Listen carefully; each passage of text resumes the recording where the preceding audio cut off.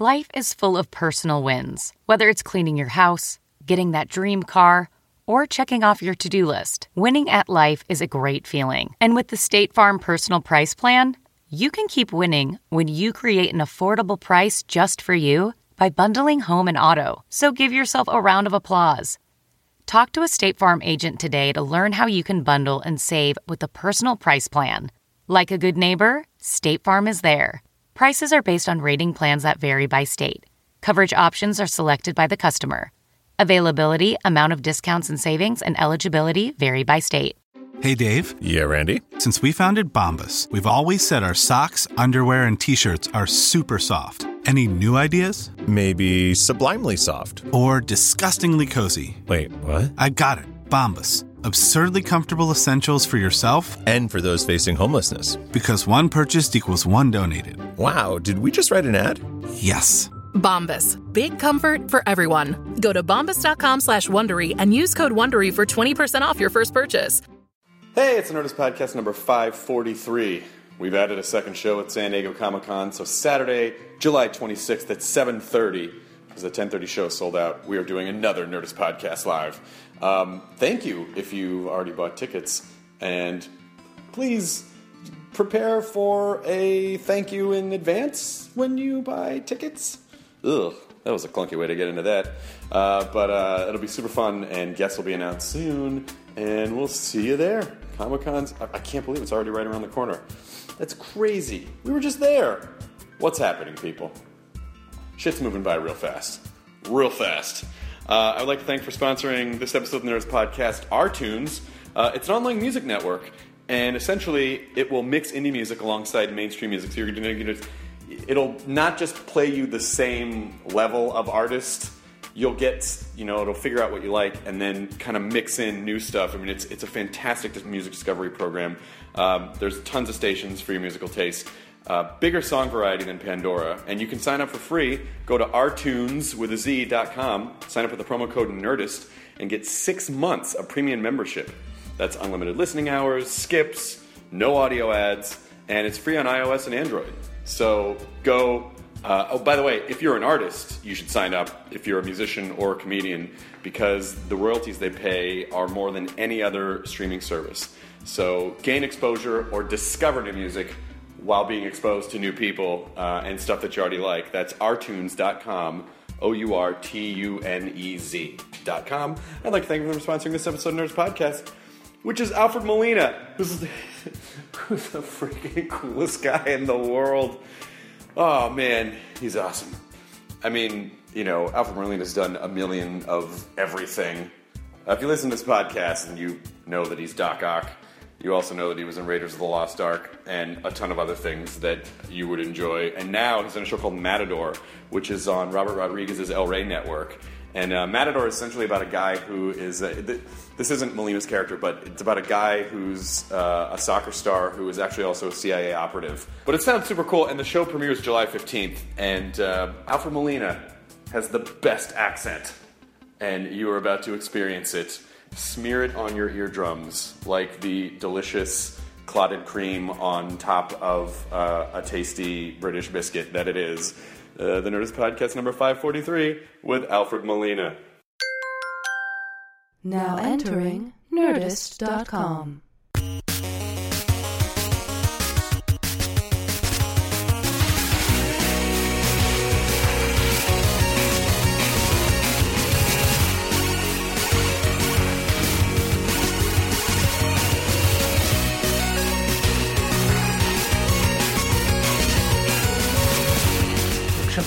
I know there's a little comedy theater downstairs and this comic book shop which we've taken up residence in the back of. Should I wear these? Yeah, if you want. They know you're here, right? They never asked. We just started showing up. All right. And then you got squatting rights and they can't kick you out. We got some squatting rights? Yeah, we're like that nanny. That is the craziest thing. It's like the movie Pacific Heights. Remember the Michael Keaton movie? I never saw that one. It was really good. Melanie Griffith and Matthew Modine and Michael Keaton, and he basically moves in. They have this apartment building in San Francisco, and he seems like this total nice guy, and they're a young couple, and so they don't really do a lot of formal stuff with him, like, oh, he seems fine, and he basically just comes in and starts using all these loopholes and tortures them. And then, of course, it turns into this really, messed up thriller. But it's a really fun movie, and he's really good in it. But we're here to talk about you, Alfred Molina. What's interesting is it took years before I realized that you're actually British. It took years for me to realize that. Yeah, well, I think that happens a lot. It's been a blessing and a curse in a way, because when I first came to live in the States about 20 years ago, I had a few films that that were known here, but they'd all been movies where I was playing different nationalities, different sort of ethnicities, and I think people made the general assumption that because my name was Molina, that I was maybe Latino or Hispanic, that maybe I was... And also I did a lot of stuff playing Americans, so the assumption was, maybe he's American with Mexican dad or something like that. And I realised after a few years that I was going to these interviews and I would start talking and people would be looking at me slightly wide-eyed. And I thought it was out of, a great deal of respect and adoration, but it wasn't at all. It's complete confusion. Well, I think, you know what it was? I think I know what it was that doomed you to that, which was, it was Raiders of the Lost Ark. Yeah. It was Raiders. That's right. Well, that was the first one I ever did. And I was, I was playing it with a kind of sort of Latin American accent. And I think that was the assumption. I was this young kid from somewhere down south. But that's okay. But the blessing has been that when I was at drama school, one of my professors actually described me as ethnically ambivalent.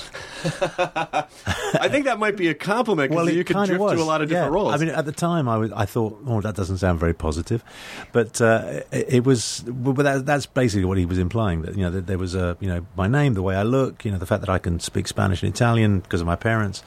It kind of enables me into an area that has turned out to be very, very creative. I mean, I've got no complaints. The fact that I'll never get cast in a Merchant Ivory film doesn't. you don't know that. Doesn't really worry me. You don't know that at all. But I was never British enough for the British. And that was the nice thing about coming to the States, was that here I was just part of a much, much wider sort of ethnic spectrum, so it's been a good thing, really.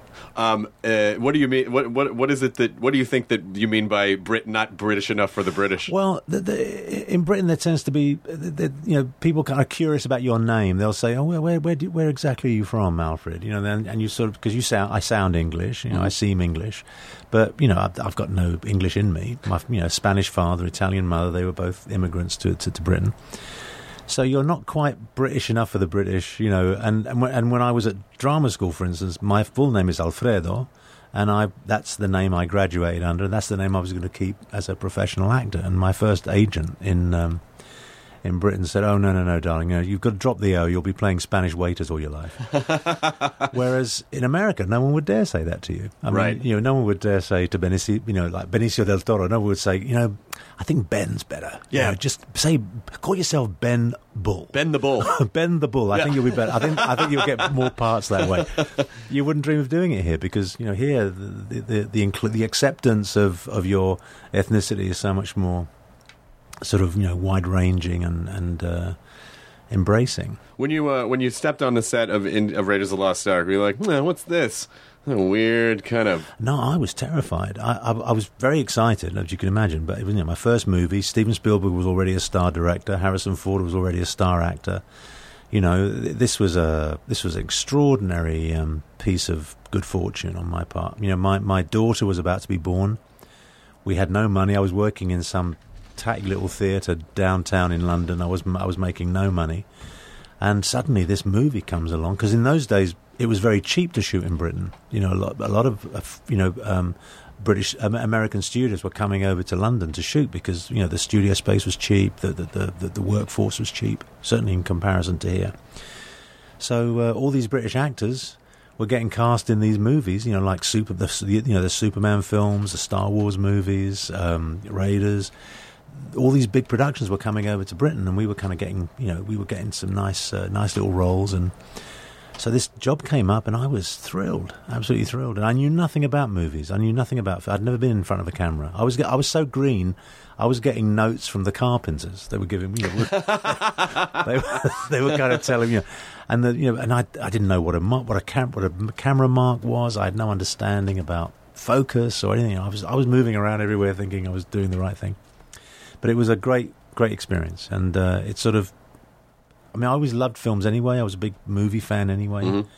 But I never thought of myself as being a movie actor. I thought that happened, to other people. And then suddenly I found myself working in films, and I just fell in love with it. I'll tell you, a part of nerd vernacular has become throw me the idol, I throw you the whip. Like that, like people just say that now. I know. It's really interesting that now because I've been acting for so long, there's a kind of I can now break down fans and people who are interested in what I do in very specific age groups. There's people my age, maybe 10 years younger, who are kind of middle-aged guys are saying, "Throw me the idol, I'll throw you the whip." Yeah. Guys in their 30s are now kind of quoting lines from Spider-Man 2, right? Or even younger, and it's really interesting that, and I love it. I mean, I've never had a problem with that kind of interest or that kind of attention, because I think, I mean this quite genuinely. I think the fans, the audience that will go and see a movie that they love 3, 4, 5 times. And will buy the DVD, and then they'll buy the reissue, and they'll buy the 25th anniversary edition, all that. That's the audience that keeps us all going. That's the audience that keeps the industry alive in a sense. And so I never complain about it. And also, their interest has enabled me to put 2 kids through college. So I'm not complaining. Species was a fantastic movie. I fucking loved that movie. That was such a fun movie. Yeah, it was. Do people still? Yes, I mean, some people do. I mean, that was the first time I went to Comic-Con was with Species. What year was that? Was it 97 or something? Yeah, something like that. And Comic-Con was nowhere near then. It was already a big deal, although I'd never heard of it before that. But it was certainly nowhere near as big as it is now. I mean, in the 90s, the studios would go to Comic-Con kind of almost reluctantly. It was like taking a big chunk out of your working day. But now talk to these nerds. It's totally the other way around now. I mean, it's one goes there with you. I mean, I remember going. The last time I was at Comic-Con was when Spider-Man 2 was released, and we went there to unveil the first new image of Doc Ock, which was the big poster with the arms, and sort of me looking over my shoulder, and it was terribly exciting. And the producers announced this. They said, "We're now going to show you this is the very first public showing of this new the image," and they unfurled it, and it was like the place went spare. I mean, it was fantastic. I mean, I was thrilled. I couldn't believe it. It was wonderful. I mean, and that sort of that's what I mean. That's what I'm talking about. That enthusiasm, that love of the genre, that love of the material, which is very genuine, I found, and it's fantastic. So when you're looking at all the different pieces, because how many movies have you done at this point? I don't know. Can you even know? I don't know, 70 maybe. 70, right? So when you sort of...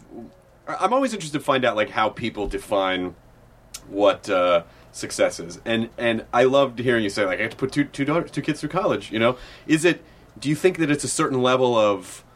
Is it financial freedom, or is it like I get to do all these different things, or is it I'm still working, or I only get to do stuff that I like, or what? How do you define it? Well, I think it's a bit of all of those things. I mean, I can only speak for myself. I mean, every actor, I guess, would give you a different answer. But for me, it was always to keep working, to stay employed and to stay engaged as much as possible. And it doesn't always happen. I mean, we've all done our fair share of stuff that we'd rather not be doing, but you know what? You've got to pay the bills. The internet keeps it alive. You can't run. No, you do something, you go, no one will ever see this. The internet's like, I've got a different plan. And then there it is. Oh, man, why is that on Netflix? Ah, shit, that's on YouTube. That's right. Who would record that? I know. I mean, you do stuff, you kind of go, no one's going to see this. And then next thing you know, someone's stopping you at some red carpet function with a photograph, with a still from that thing, and right. and a silver Sharpie. Just sign that for me, But it's I'm lucky that I don't think I've done anything that I'm really ashamed of in terms of work. I haven't done anything that I would think I would really hate anyone to see this. There's been highs and lows, certainly, but I think staying employed and staying active and staying engaged, and now that I'm getting older, getting to work with younger directors and younger actors, that's really important to me now. How long did it take before you felt totally comfortable, like walking onto a set where you go, no matter what they throw at me, I think I'm going to be okay? I still haven't got there yet, to be perfectly honest with you. I think there's always... I mean, I certainly feel more confident now than I did when I was, in my 20s. But there's always a small percentage of you that's kind of thinking, maybe this is where they find me out. It's people are always comforted to hear that people in your position still think that, because everyone always thinks, when you get to a certain level, you're probably just like...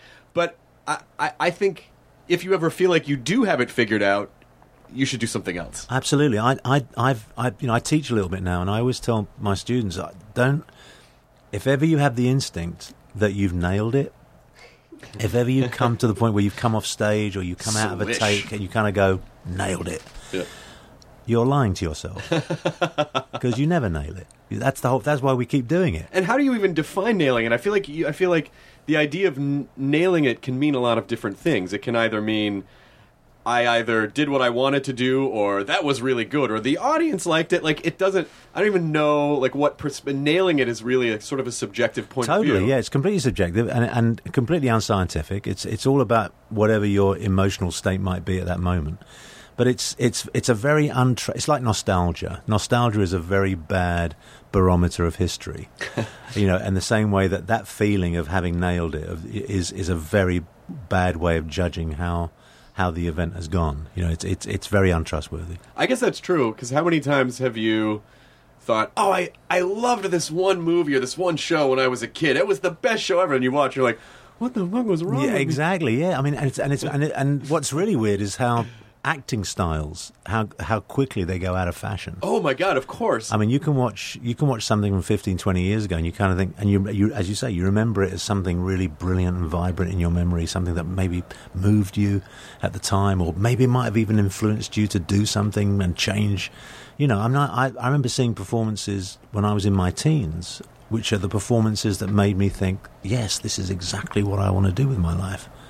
That's what I want to be. I want to be doing that.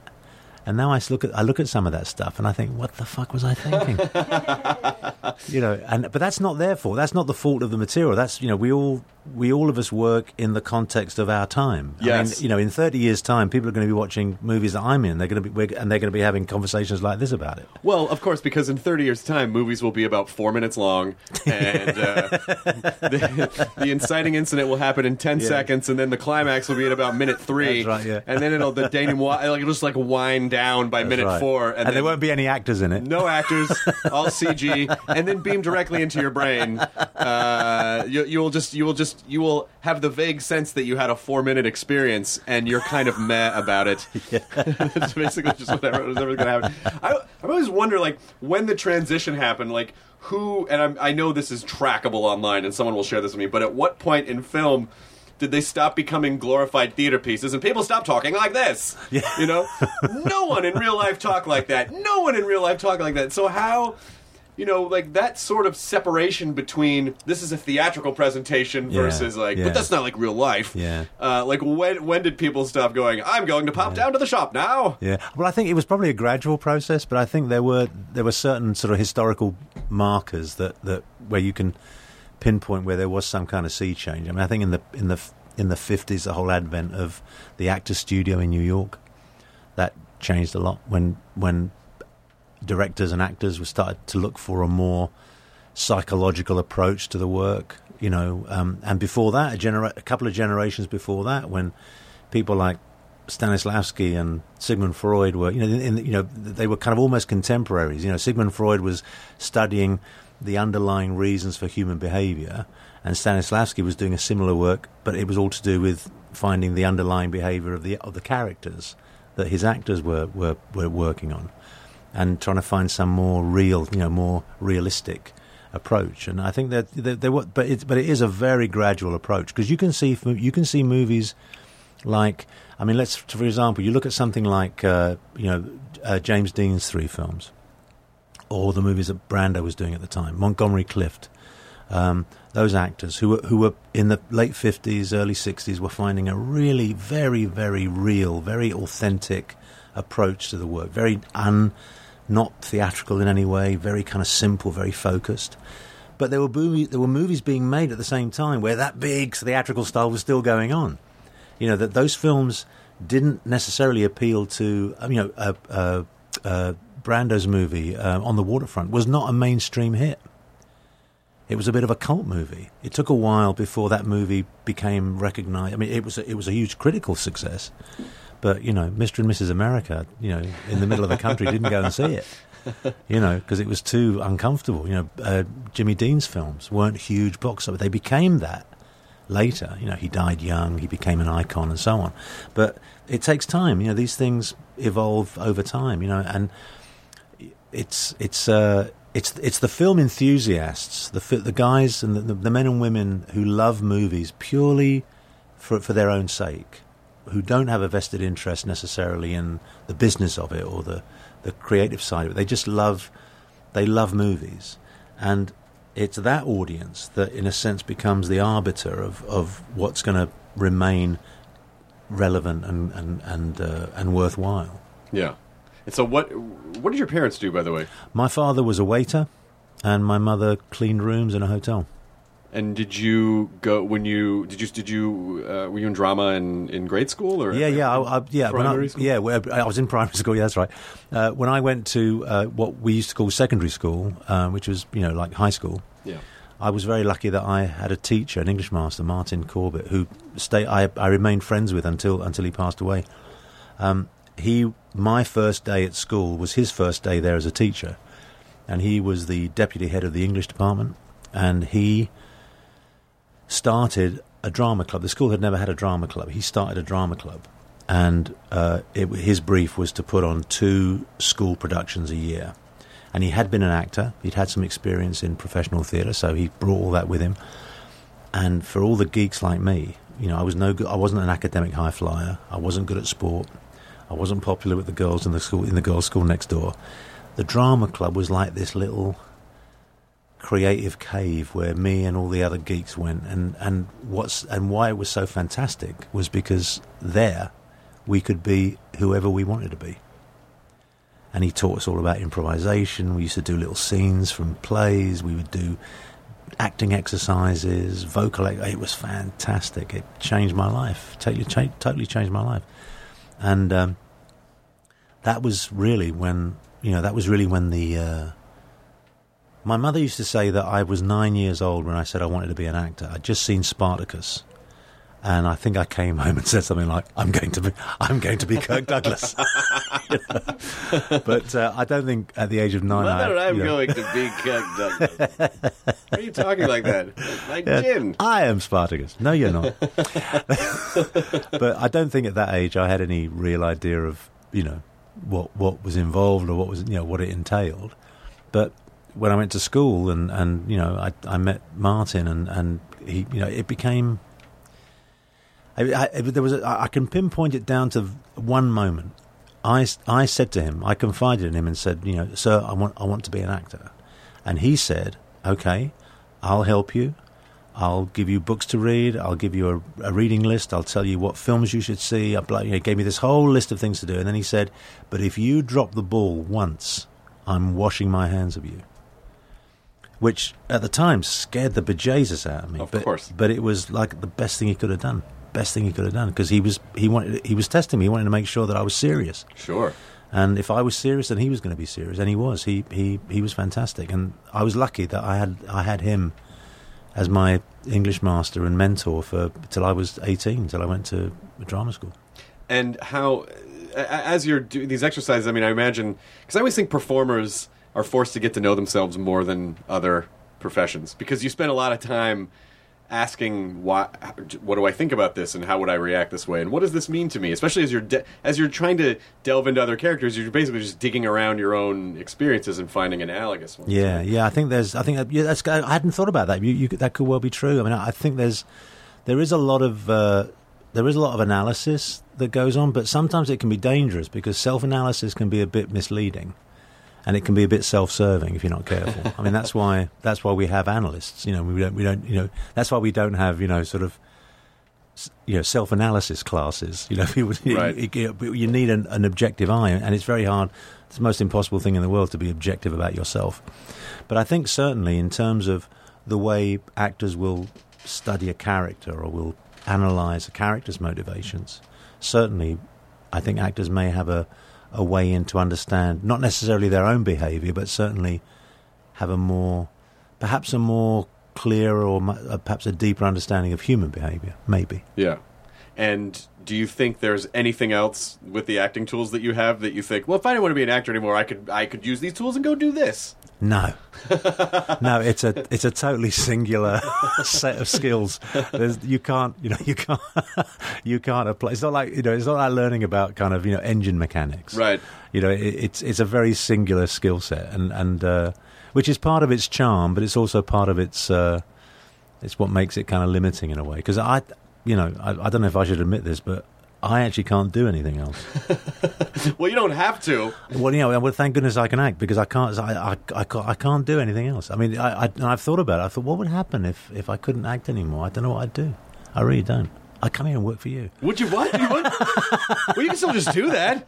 I noticed they need an extra pair of hands on one of the counters. I'll tell you what we need right now is the fucking air conditioning went down, and it's the middle of summer, and this room is usually not like this, so I apologize. I'm all right. There's a little bit coming out. It's not that. It's not that much. It's not like this is probably exactly what it was like to shoot Indiana Raiders of the Lost Ark. Oh, that was a lot worse. No. Okay, good. I'm glad to hear that.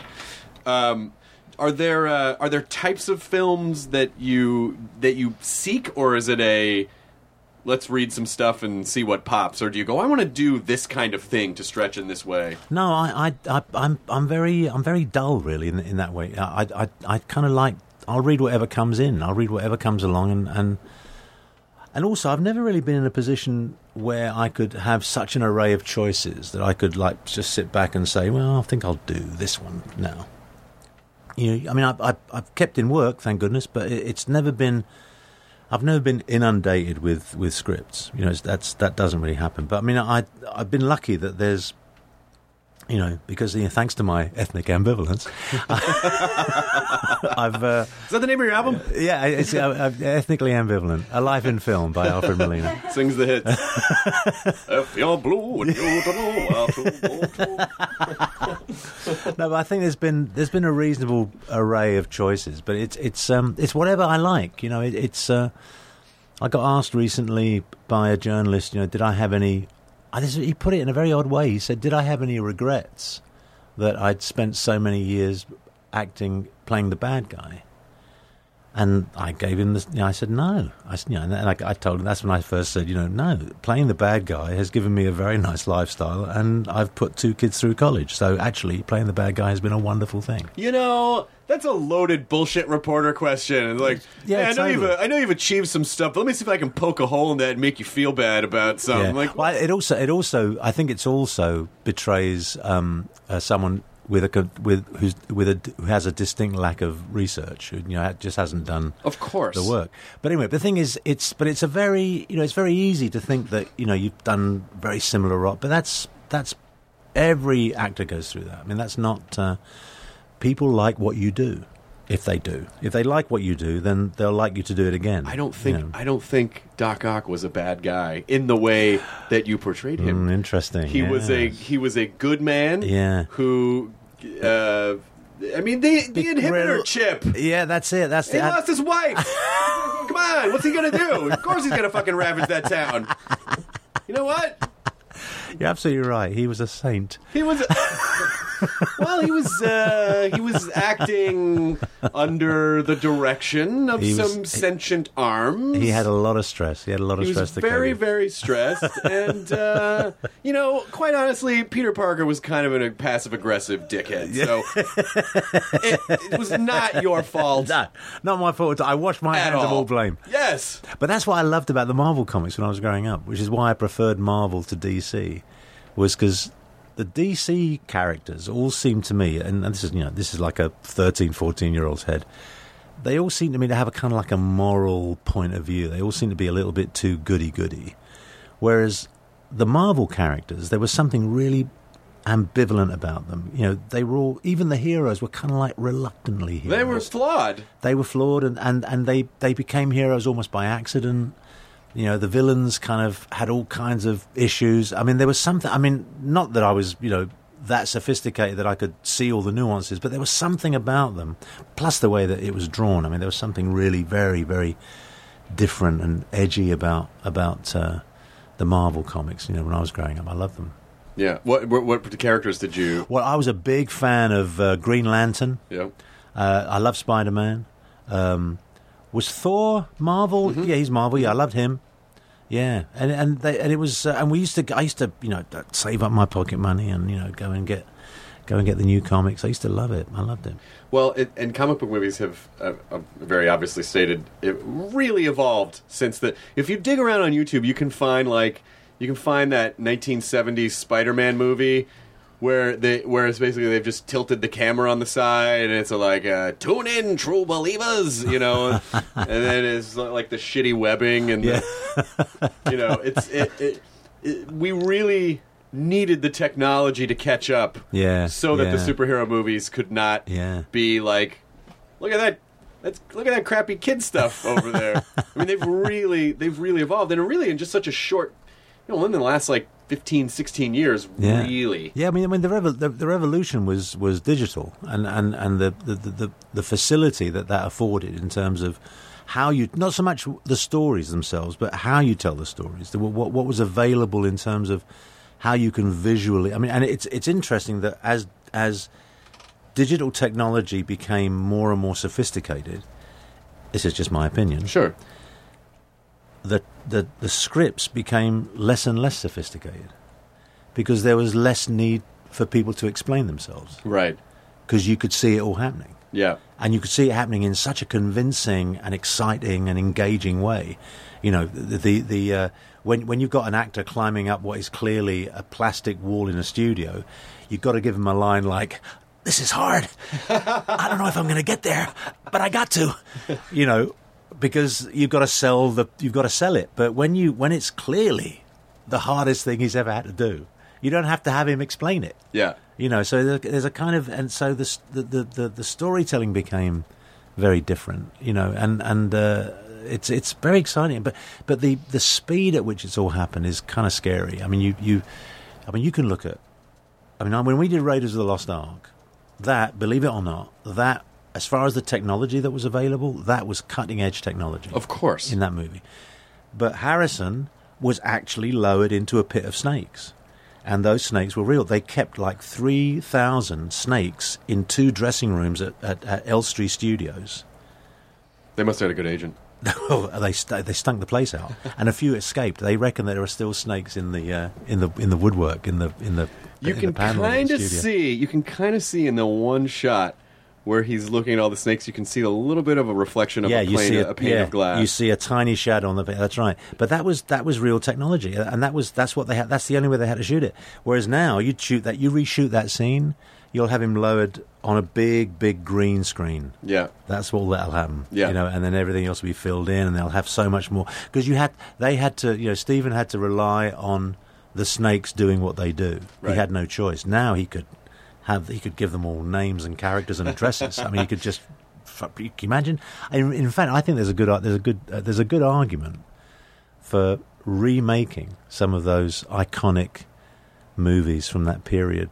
That pre-digital period. Yeah, and doing them again with all the technology that's available would be amazing. Well, I think they reissued a bunch of Star Trek original series episodes a few years ago, a handful of years back, where they did this really. They just did a light dusting of some of the effects with some CG. So in like wide shots of the Enterprise, they redid the exterior shots, and then when you're on the bridge, there's just some shit in the background that it wasn't super in the foreground, and they just enhanced. Did it make a difference? It made such a huge difference. Like it to me, I mean, I don't know if maybe like really, really loyalists of the original show are like, don't ever touch that. But I think it contemporized the show in such a way that you didn't quite notice it until you're like, oh wait. But it just worked so well. So yeah, these are these like these slightly enhanced as opposed to Mr. Spock is now CG. It was just little pieces here and there. Yeah. But there are some things. I keep saying, stop remaking the good movies. Like, go back and remake like Police Academy 4. Like, make a movie that really didn't hit it the first time. Like, those are the ones you remake. You don't go back and remake the hits. Because they already were done. Yeah, that's true. Once before. True, I guess. Yeah, but I just think it might be, when you think about some of those wonderful films, if they were being made now, it's just fascinating to wonder how different they would be, or maybe not. Maybe they wouldn't. I absolutely, when Ghostbusters came out, that movie changed my life, and in Back to the Future too. And these were movies that like really strong comedy films that had a really awesome special effects team. At the same time, and I mean, I would watch all the specials, like how did they make the Slimer, and how did they make the DeLorean do this, and it, like they were forced to be creative, and I feel like now people, you're just not. When you have the resources, when you have all the resources at your fingertips, you're just not. You maybe some of the creativity. I always think the most creative part is to make the science plausible. You can't. You've got writers inventing some, the name of some magic mineral that is going to sort of create sort of the ultimate weapon, and you've got to create some kind of plausible science for it. I mean, Spider-Man 2 is a perfect example. They're sort of they're trying to harnessing all that power into that little ball of Titrium or whatever it was called, and just kind of it's got to work on some kind of level. Yeah, for an audience to buy it, you can't just say this is incredible stuff and it's going to destroy the world. So there's a lot of thought that goes into that, which may or may not have been there in a previous generation. What's funny about Spider-Man 2 is that everyone was so fascinated by this like fusion ball that you were creating, but no one was like, did that guy just fuse some robot arms to his fucking spine? Like, no, that just sailed past everyone. Like, if you had just come out and said, look at these arms, everyone would like, holy shit, how much money do you want? But it was like, that was such a secondary thing that it literally fused to your spine, and you were controlling these arms, but everyone's like, look at that tiny sun. But you know what sold it? What's up with, for me anyway, what sold it is that Sam Raimi gave it such a brilliant shot when... you saw the spine kind of roll up my spine, as it were, and attach itself. And I'm explaining exactly what's going on. And then you see the hypodermics going in, and you see like 3 inches of something, and then you just see it disappearing presumably into my spine. That shot, just that single shot, sold it. That's when I watched it with an audience. That's when everyone kind of went, And such a simple shot. I mean, I wasn't even there for that shot. They just did it on, they did it on the special effects guy's back. Oh, that's cool. I wasn't even there, and it was an just a quick insert. They needed something to just make it pop, and it was just that zing going in, and you sold it. You just perfectly. It was that John Dexter's back? No, I think it was like one of his assistants. I think. Okay. Yeah, and it was just fantastic. But the care, and I mean just the care. I mean that's what blew me away about that movie. I mean, apart from it being the role of a lifetime. I mean it just the devotion to this form that this whole army of people gave. It's fantastic, and I was very, very proud to be part of that. What have you learned? Like, what do you pick up? I mean, obviously they're all different things, but when you're working with Spielberg or Sam Raimi or anyone or a new director. How do you kind of find your rhythm with that person, and then what what types of things have you learned from some of these people? Well, I think it's you're right. Different actors, different directors, have a different way of working. They have a different approach, a different sensibility. But what they all share, what the good ones all share, is a genuine enthusiasm. It's that, and I think that's what you latch onto. You latch onto their enthusiasm because that's what fires yours.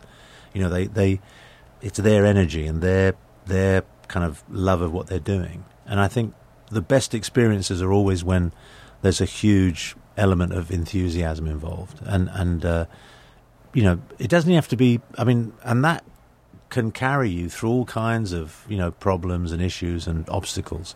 It's when directors are there just because there was nothing else to do, or you can spot it a mile off, you can smell it a mile off when the director's not 100% behind what he or she is doing, and it's very disheartening. And what do you do when you're in that situation? You kind of save yourself. You sort of you get in. I do. You get into. I get into a kind of like survival mode.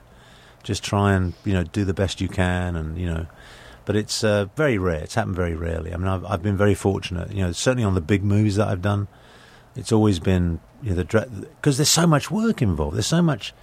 An actor gets involved in a film for let's say a big movie. I from soup to nuts, I was involved on Spider-Man 2 for about 8 months. From the first costume fitting to the day they said, Fred, thanks very much, see you at the premiere. About 8 months. But before that 8 months, there was like 3 years of people working on the project, developing, writing, getting the scripts, designing, art production, everything. There's a whole world that goes on. So by the time you turn up as the actor, there's a whole army of people that have been devoting themselves to this for a long, long time, and you have to respect that, and so it's very exciting then, because by then, like my first day at work on the film, they had an idea about giving. It was not a good idea, but it was very exciting to try it. House painters, when they're painting a ceiling, they have these kind of stilts that they strap onto their feet, and they've got a very wide base, so you can walk on these stilts very easily. You don't need to be like a circus performer or anything. You just walk on these stilts. It's like tying big fat stools to your feet.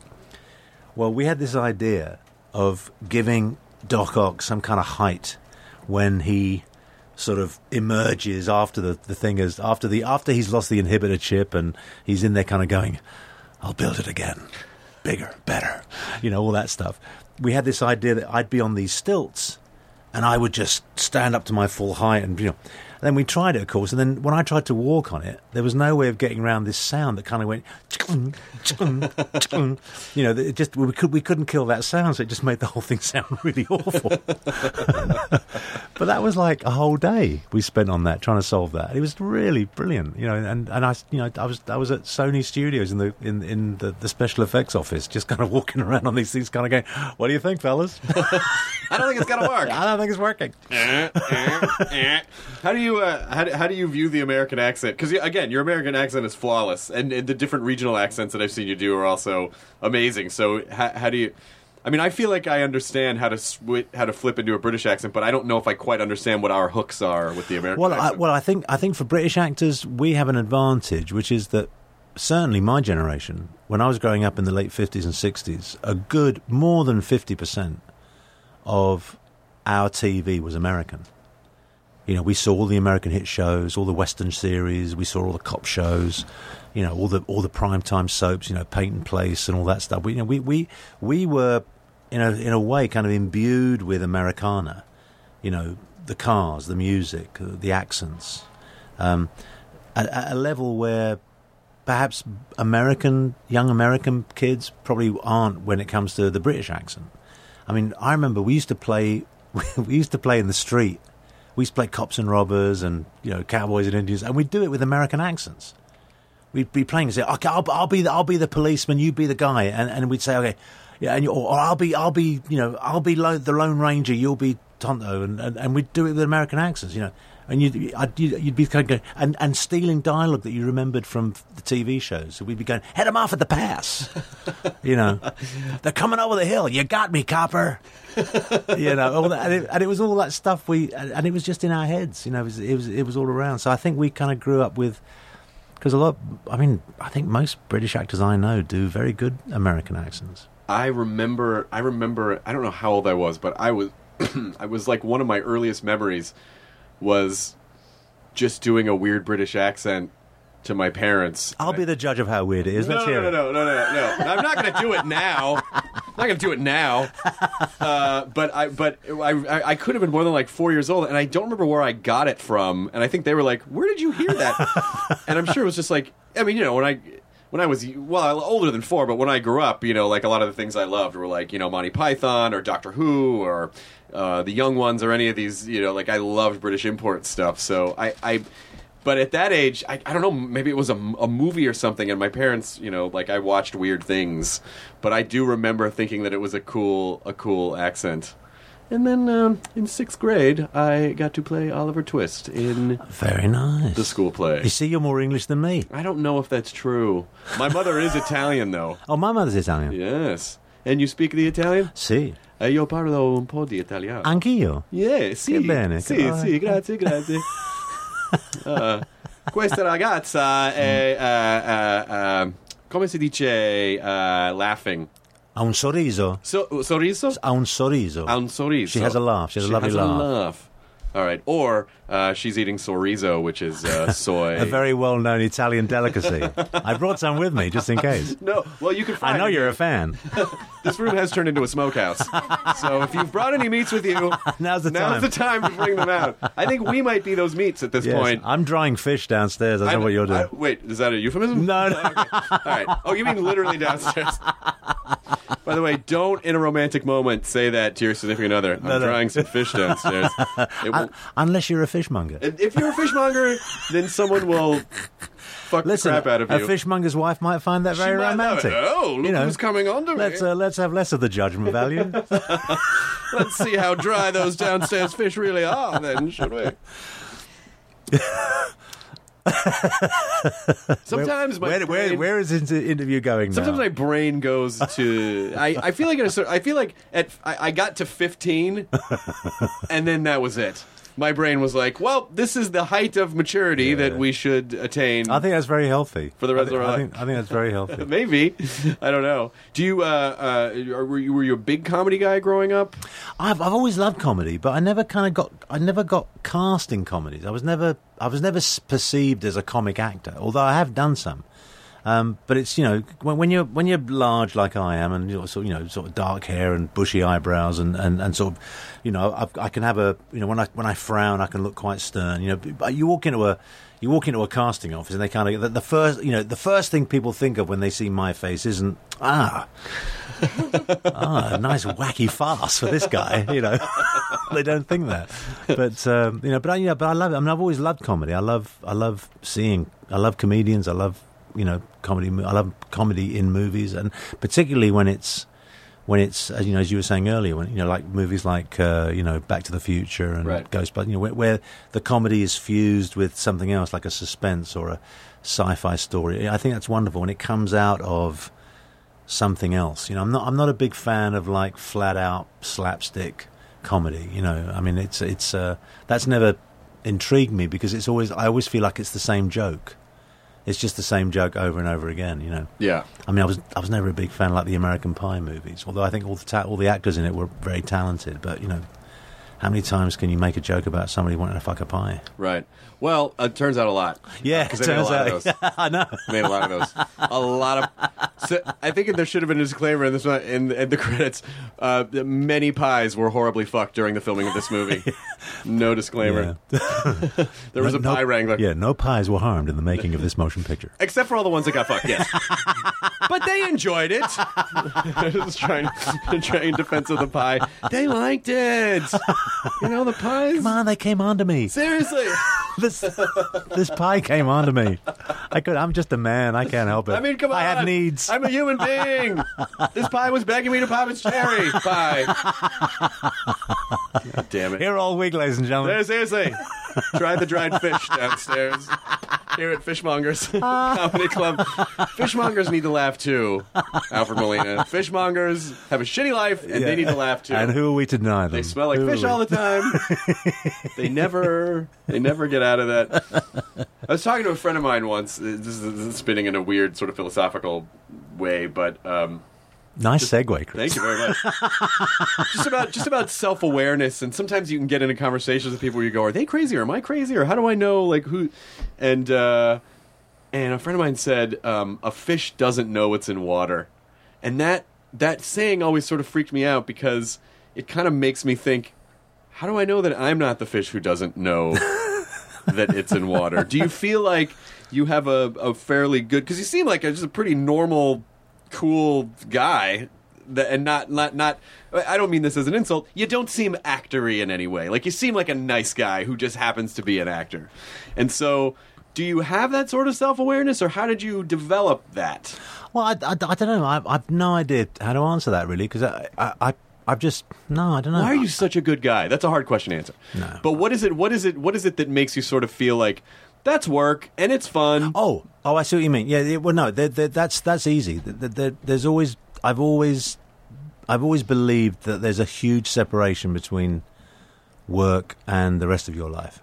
I do believe that, and I think that's very healthy, and it's something that I've always, believed in, and it's something I encouraged other people, especially young actors who kind of, young actors. It's very hard. It's very easy to get completely caught up in the work and agonize over it, and maybe even sacrifice other parts of your life in order to service and to serve the work, which is very noble on one level. And I certainly did it when I was a young actor, but I learned very quickly that that's a one-way street. That you don't get any love back if you're a servant or a slave to it. Mm-hmm.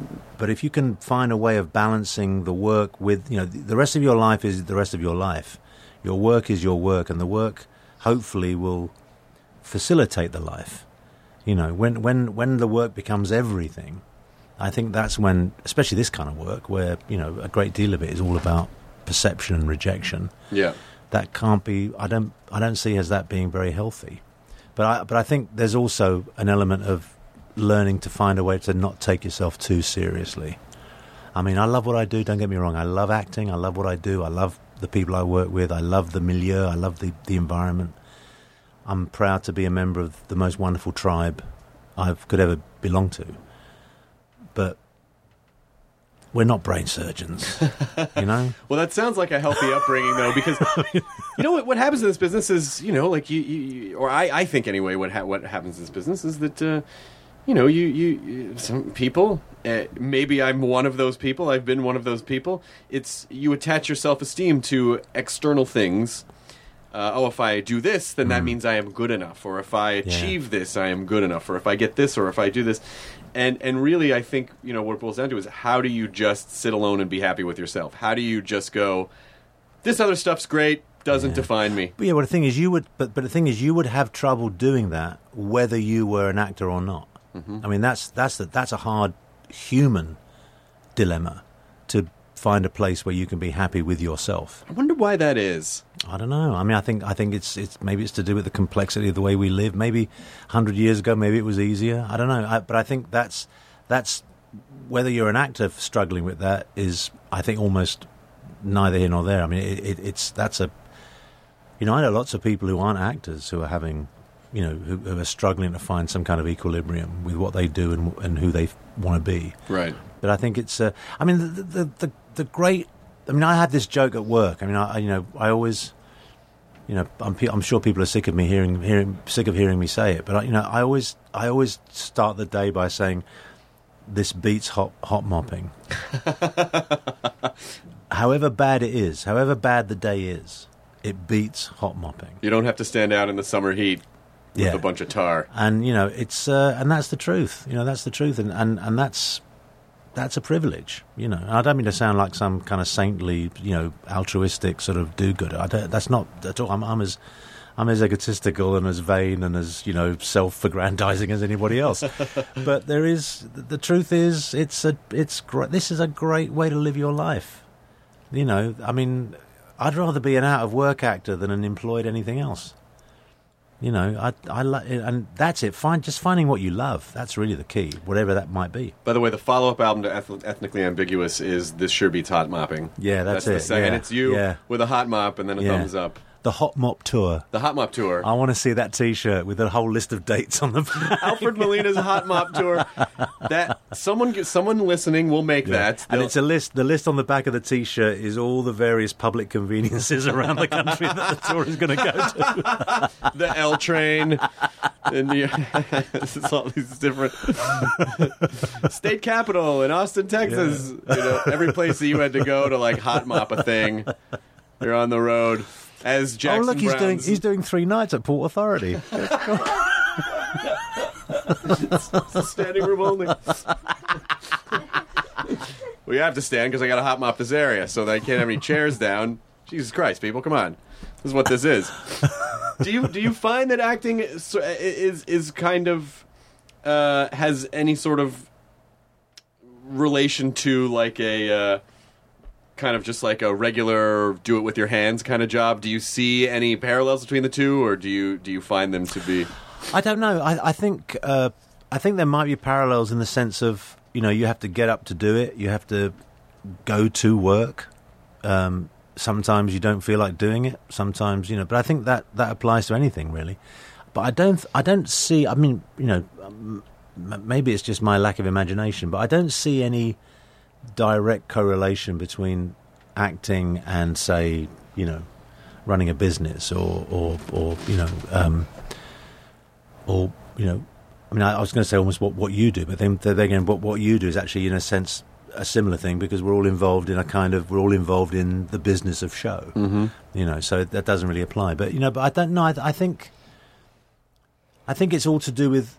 I think where the similarity is in your attitude to the work, in your attitude to what you do. You know, if you can come to work with enthusiasm, with a commitment, with hopefully a sense of enjoyment and pleasure, and being happy to be there, then that's half the game, I think.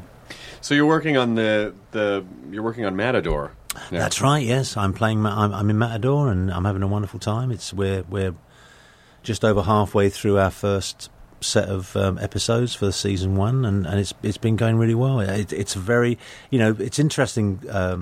It's for a new network, and so there's it's a new cable network, El Rey, founded by Robert Rodriguez. Yes. And he's nice. We've texted back and forth he's before. Great. He He's seems great, like a Robert. good guy. Yeah, he's fantastic, and he's very inclusive, very generous. He genuinely is very interested in what other people think about what's going on. I mean, everybody. I mean, he'll take a note from the craft service guy, you know, if he thinks it's worth, you know, the trouble.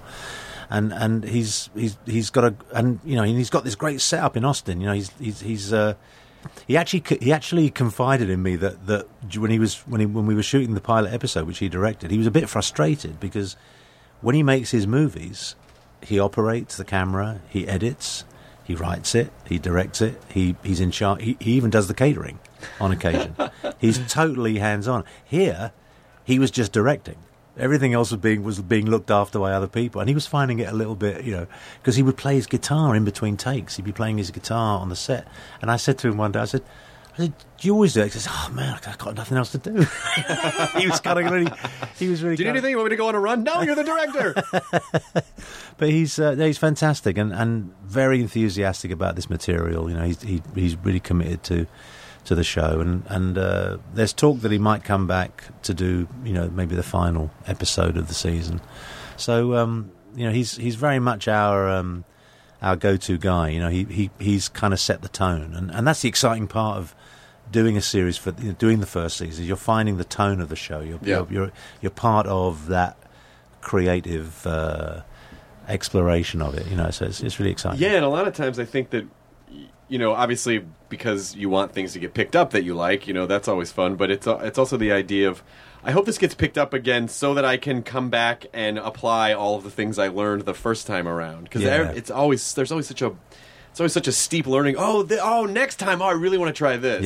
Yeah. I mean, and the nice thing about this particular group of people is that those conversations are already happening.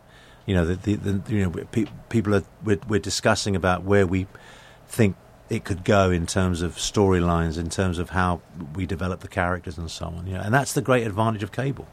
Just for people who don't know, what's the story of Matador? Well, first of all, it's got absolutely nothing to do with bullfighting. What? Just in case. So Ben the Bull is not in it? Ben the Bull is not in it. No, William the Bull? He was far too busy.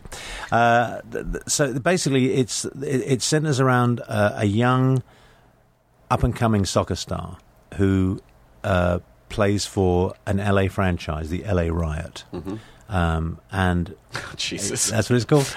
And but he's not. We had one of those. He's not just a football player. He also works. He's an agent for an undercover department of the CIA. Nice. And they are, and he's been kind of placed there to get intel on a guy who happens to be the owner of the team. That's me.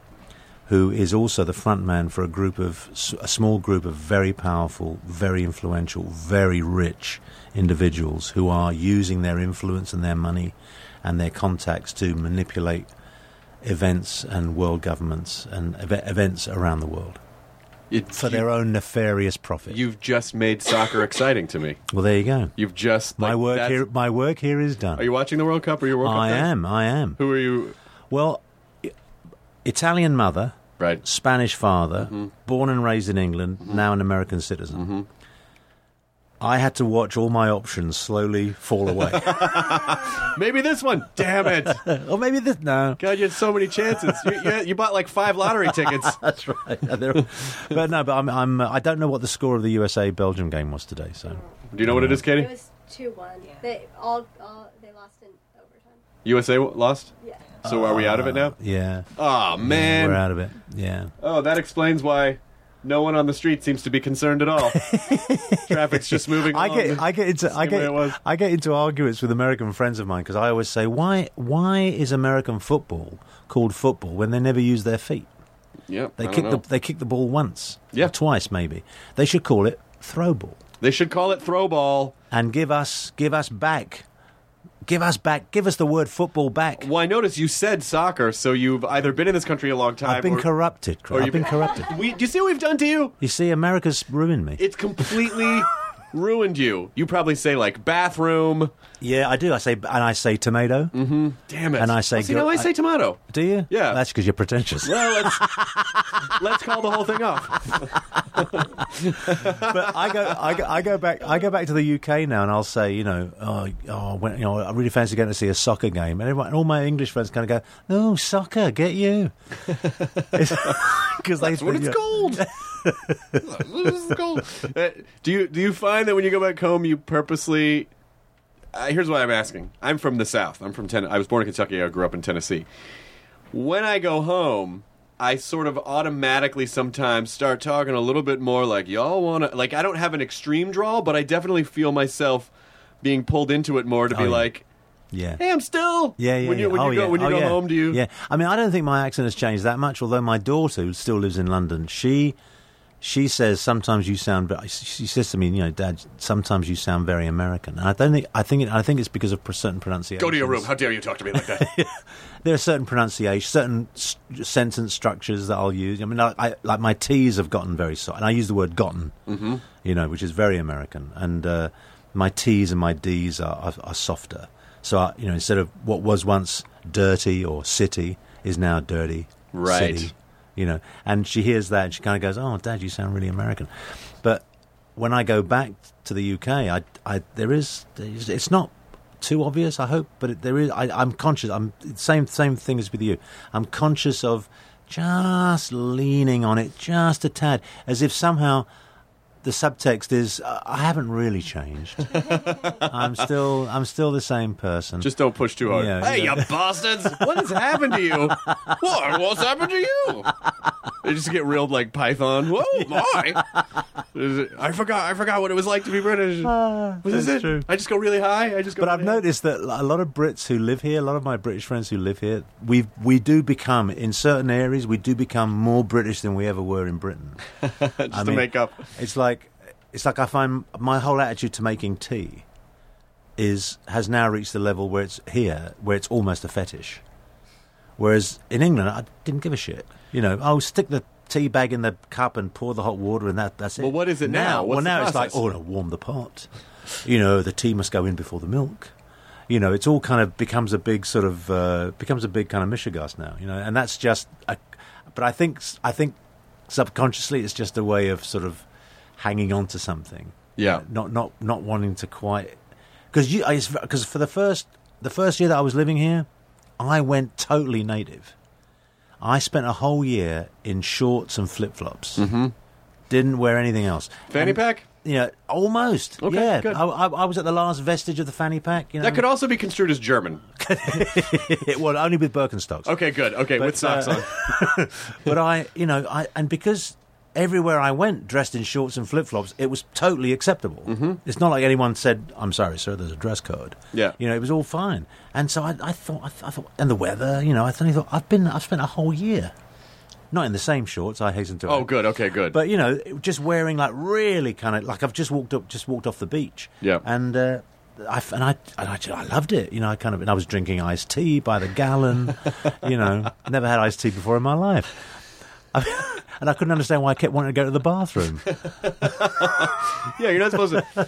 Your tea drinkers don't guzzle their tea. No, I was, and this whole thing of like, you know, free refills. You can imagine. I was like, I was kept thinking, I love this country. Look at this, you know, some free refills of everything. Or ice? Do they not put ice in stuff automatically? We're the Brits. We're very ambiguous about ice. You know, ice is like, it's a bit of a cheat. It's like if you put ice in a glass, it means you're not getting the full It's being diluted. Yeah. So we're a bit. I mean, there was a time when I was growing up in London where you go into a pub and you ask for a drink with ice, and they all looked at you as if you just crawled out from under a stone. Get us on the rocks. What? Get the fuck out. You stupid. Get that. They just literally just drag you out. And then 4 soccer hooligans kick the shit out of you. Yeah, that's right. Don't you call it soccer. Football hooligans kick the shit out of you. You just made the beating worse. Soccer hooligans. What? And then they just hit you. Well, now you're asking for it. What? You really just want to get that shit kicked. Bite your face off. That's fucking fun. I love England. I think I might be going back there in August. I might go do some stand-up shows there. Oh, fantastic. I love it. I really, really, really love it.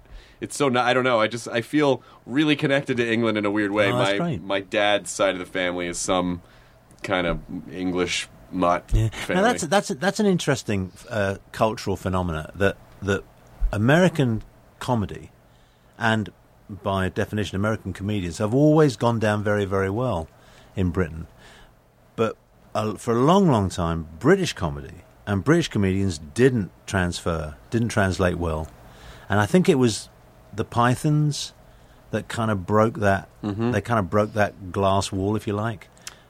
Because a lot of their humor was so physical and kind of just silly, and it was kind of, but since then, you know, TV shows, comedy shows have done well here, but there was for a long, long time. I remember there used to be when I was a kid, there used to be a variety show in English TV called Sunday Night at the London Palladium, and the top of the bill every week was either a really famous American singer or a famous American comedian.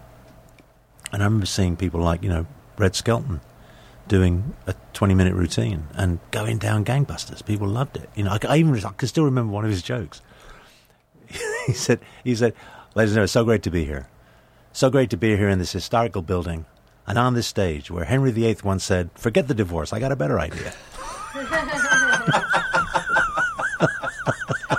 But those guys, like those kind of like vaudeville guys, they were performing for essentially like what was, and I don't mean this in an insulting way, but like the lowest common denominator. So they were doing the most human stuff, and not trying to, you know, as you start going up the ladder of comedy, it's like, how much more academic can I get with my comedy? And I think that even though we speak similar languages, the cultural subtexts of our languages are so different. That and also, you know, frames of references and things that I think. Well, so much of British comedy is based on class.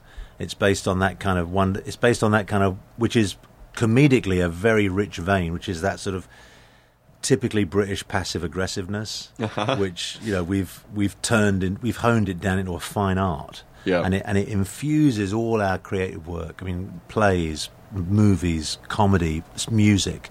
It's all it's all subtly in there, and it's a rich vein of material. But that isn't quite where American humor is. American humor's a lot more specific in terms of you identify the target and you just hit it. And you hit it for all it's worth, and you hit it for as long as it stands up until it collapses. And the joy is that recognition, whereas British humour has this extraordinary way of like beating around the bush, and kind of like going around the houses a little bit before you kind of hit it on the head, and letting the tension build that way. Yeah, it's a different. I mean, they both are just as valid as the other, but there are cultural differences that comedians and comedy writers, exploit mercilessly, which I think is great. But we also get the added benefit of being delighted by British accents, which also adds to the comedy for us as well. I watched In the Thick of It, the Peter Capaldi show, because he's about to take over Doctor Who, which is a show that I love. I didn't know that. Yes, he's becoming the new Doctor. Wow, fantastic! And one of the first things he says in this series is he's talking to somebody. He says something like, "That's going to go over like a marzipan dildo," and it's just the way it's this aggressive Scottish. But if someone here said marzipan dildo, people are like, "What are you talking about?" Like the idea that he's even referencing marzipan, I don't know. It's just so fun. But sometimes we need the accent to to activate the joke. Well, it's true, and also you can get away with so much. I mean, I did a talk show a few years ago, and I knew I was going to be on it, so I think I told you this story the other day. I checked out the show, for a couple of nights before I went on it, just to see what the style was, what the tone was. And there was a rather well-known American actor there, who's kind of plugging his new movie. And he was telling a story about something, it was very funny, and he used the word asshole. Mm-hmm. But when he told the story, the word asshole got bleeped. And I thought, okay, so they're a bit careful about that. I went on 2 nights later, and I think I used the word arsehole, and it didn't get bleeped. Did you say arsehole? Yeah, arsehole. I said it with with your accent. Yeah, that's just one of those cute British colloquialisms. I know. It's like suddenly, arsehole is fine. Asshole. Oh yeah. Well, there's lots of things like to us, you're automatically more charming. Like you get 10 more charming points just because everything just sounds like it should and be. Don't think for a minute that Brits don't exploit that. Absolutely, you up to the hill. should. You should, because that's part of the passive aggressiveness. I don't think we get that. I heard a wonderful story about some American actors who were filming in a country house in England, and the lord and lady of the house had cordoned off certain parts of the building where they didn't want the crew and the actors to go in, and 2 of the actors were trying to find somewhere just to lie down because they were exhausted, and they just went into this room that had a cordon around. They thought, no one will know. So they sneaked in, and they fell asleep on these sofas. And after about an hour, they suddenly hear like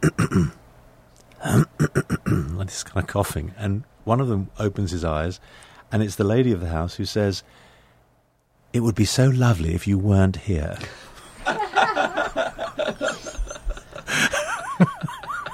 That doesn't mean you have to leave. Oh, it does. That to me, that's like a perfect example of that kind of that British. And it almost could end with "dear." Yeah, almost. Yeah, it was the use of the word. It would be so lovely. That's what, because you're lulled into. Yes, I'll do. Yeah, what would be so? Oh, I see. That would be lovely. Yeah, no. Here we should be like, get the fuck out. What are you doing? Exactly. You're not supposed to be here. Exactly. Get out. Didn't you see the sign? Yeah, asshole. It'd be or if we said it that way, it'd be really lovely if you were not here at the moment. Yeah, I know. We're a little direct. Yeah. It's not hard to spot an American. But that's what's exciting about America. That's what's exciting about American art, American movies, American music. It's that direct link between what you think and what you mean and what you say.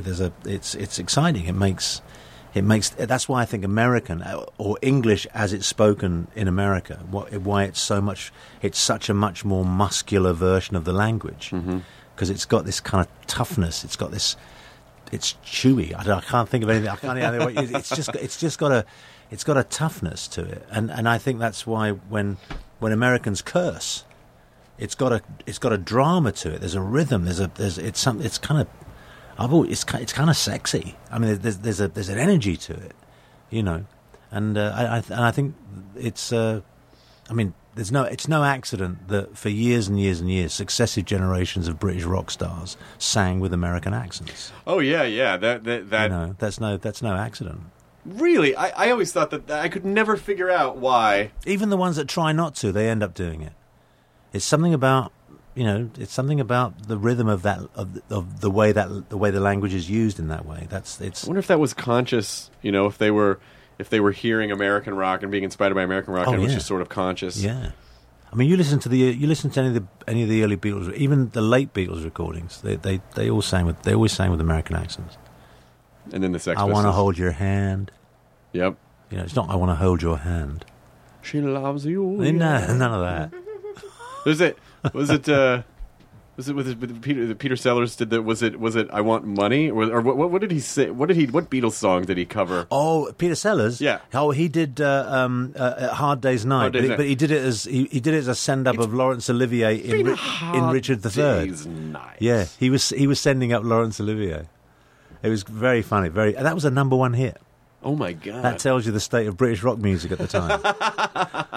But British radio was so a comic actor with a number one hit single doing an impression of a classical actor playing Richard III, but reading the lyrics of a Beatles song. That was the state of British rock music. I think he really appreciated it because he seemed like a happy, well-adjusted guy. He seemed really. Peter Sellers? It's so funny that he existed in a time where, he could be completely off his rocker, but no one would really know. Well, because he was some kind of genius. Yeah. I mean, that's something else that we've learned from America, which is that,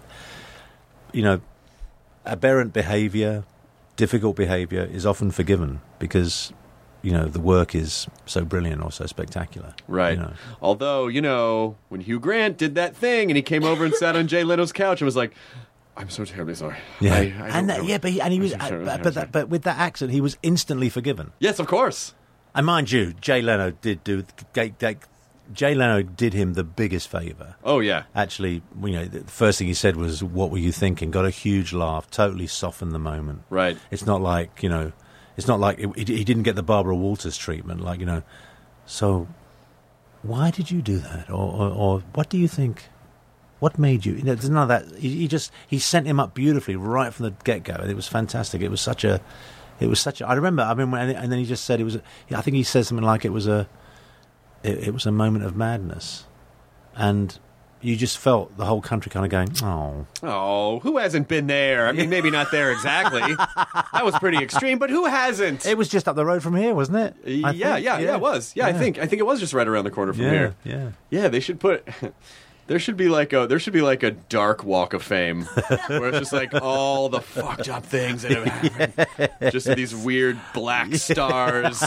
That'd be brilliant. That's the tour. That's what we're gonna do, guys. I'm gonna phone Mayor Garcetti right now. Please do. He'll take your call. Yeah. That's a great idea. So when does Matador premiere?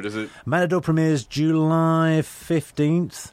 And we're on the El Rey network, which is and if anyone has any trouble finding that, they can go to elreynetwork.com and you can find out wherever it's playing in your region. July. That's right around the corner, arseholes. Right around the corner, arseholes. Yes. I like to put the R in it. I like to say arseholes. I like to be like an American who's trying really hard to be British because it somehow makes me more interesting because I can't achieve that just with my own actions and beliefs. I have to say, before you said that you were from the South, that you were born in Kentucky. Did you say? Yeah, I was born in Kentucky. Kentucky and raised in Tennessee. Yeah, I wouldn't have known. Really? Yeah. I wouldn't have known. Because I don't have that. I do love the accent down there. I feel very... Did you make a conscious effort to lose it or to kind of damp it down, or did it just evolve that way? I think we did shuffle around a lot. We did travel a lot when I was a kid, and I did watch a lot of... I was addicted to comedy, like stand-up and comedy, and so I was so focused on television and entertainment and comedy that I think I just started... Because sometimes... I'll pronounce something and I'll be like, where did that come from? I mean, like, that's nowhere, anywhere. But I think it was just from traveling a lot. So I didn't get that drawl that everyone has down there, which is real nice. They add a lot of syllables to words. they'll put a syllable It's in it. It's very beguiling, I must say. It is. Very beguiling. It's nice. Like, it's really nice. But it's also, I always wanted to be able to hear I can hear some of the different regional British accents the same way that I can hear the American accents, but it's not like I can sort of make out what Welsh sounds like, but then everything else is just sort of like I know sort of this British up here and then this down here. Like I know those, but I don't really know what's what and regionally, like why people. I had a wonderful moment in the South when I was driving through the South from Miami to LA, and we spent 2 nights in New Orleans, and the last morning we were there, we got up early and we went to a diner, my wife and I, and this very, very sweet waitress, she clocked our accents and sort of, said, say that again, just say that again, and I was kind of, and then she asked me if we had any questions on the menu, and I said yes. What are grits? And she said, honey, what is grits? Nice. And I said, okay, what is grits? And then she just said, grits is grits. That's the most philosophical. But I fell in love with her. She was like, well, you guys sounded like you had this amazing accent orgy. She was loving your accents and you were fascinated and Texas, by hers. In Texas, we had this. We got stopped by a policeman, highway patrolman, who. Had the most wonderful, real kind of... he was like out of central casting. I mean, he couldn't have been more typical. I mean, and huge guy, took ages to get out of his car, and then finally came up to my car, and the first thing he said was, I'm not sure if I'm doing the accent right, but it was kind of like, is there some kind of medical emergency going on? It would be lovely if you were not here right now. But I loved it. I just it got me thinking about all those regional accents, and it made me think next time I get cast as an American character, I've got to find out specifically where he's from, because the differences are so huge. Yeah, that there's always a danger that you do a kind of generalized accent, which is going to be very frustrating for an audience. I think it only, like, if you were just playing a quote Southern guy and you were like, hey y'all, what y'all doing? Like, I don't think people would go, he's doing this, but unless you were from that area, I think most people just sort of get. But I've heard different regional differences in the blanket definition of Southern. Mm-hmm. There's you hear things like the Carolina accent is very different from Alabama, Georgia. It's all very, very. There are very not so subtle differences either. Very very clear differences. And there's one accent, I don't know where it's from. It might be one of the Carolinas, which every now and again sounds incredibly English. It sounds very close to English. There's a kind of no. There's a kind of sort of I don't know about that. I mean, just a certain phrase or a certain sound which sounds incredibly British. Yeah. Yeah. Well, because a lot of them popped over. Some of them came from like I don't know if it was Ireland or Scotland. I think maybe Scotland, like the hillbillies were basically like Scottish imports, and they kind of moved to the mountainy areas of the South, like the Appalachians or whatever. And That's so right. There are pockets apparently on the eastern seaboard where the accent anthropologically speaking, the accent is as close as you can get now to what would have been spoken in England in the 16th century. Oh my gosh! Because the root of the accent is the way that the first British settlers spoke. So when they arrived there in like, in the 1600s or 1500, late 1500s. Would it be recognizable today, or is it too... I think it's, they kind of did a sort of, they kind of did a study of all the different kind of sound components that go into the language, and they compared it with what we know about how English was spoken in the Elizabethan era and the Jacobean era, and the connections were enormous. So there's I don't think it sounds exactly like it would have done, but it's an interesting leftover from that. If I understand my history correctly, and I learned a lot of history from watching cinema, it's that the British accent dates back to the Roman Empire, where everyone spoke with the British accent. That's right. That's right. Yes. It's funny that evolved to denote these people are Roman. That's right. And the noble. Yes. It's so strange. Good morning, Marcius Lucius. How are you? Oh, all right. Yeah, that's right. How are you lot?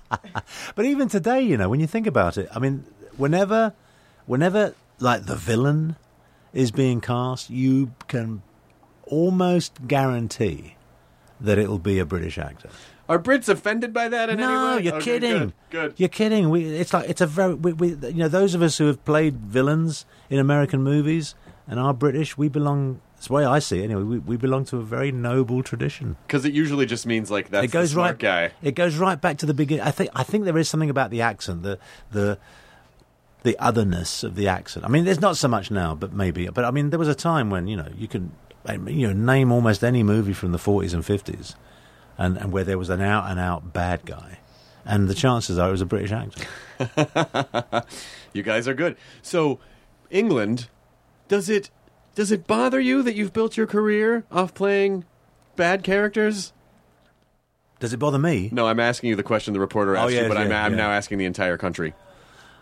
No, it put 2 kids through college. Good.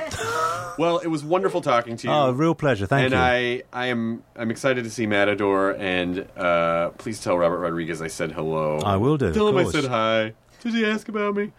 And thank you for coming to our comic store. And I hope to see you. I hope to see you around. Oh, don't worry. I live just up the road. Oh, so, good. I'm a neighbor. I'll be over. I'll swing by. Great. I'll get some of that. I'll get some of that tea that you really are really, really, really serious about. Yeah. Well, I don't share it. Oh no, you can't. You can't. Don't even look at it. Yeah. I'm not even going to tell you where it is. Where's the tea? No, fuck off. All right. Enjoy your burrito, everyone. Thanks. Now leaving Nerdist.com. Enjoy your burrito. In the climate-ravaged year of 2072, the city of Pura stands as a miraculous green haven, a geoengineered paradise that protects fortunate residents from the global catastrophes of heat domes, fires, floods, and droughts. Demetria Lopez heads up Pura's public relations, tirelessly promoting the city's idyllic image. But when she stumbles upon a dark secret that, if exposed, would be the downfall of Pura's existence, she must decide who and what she is willing to protect. From Wondery, the makers of Academy and Dr. Death, The Last City stars actors Reyes Sehorn, Jeannie Torrado, and Maury Sterling. Follow The Last City on the Wondery app or wherever you get your podcasts. You can binge all episodes of The Last City early and ad-free right now by joining Wondery Plus.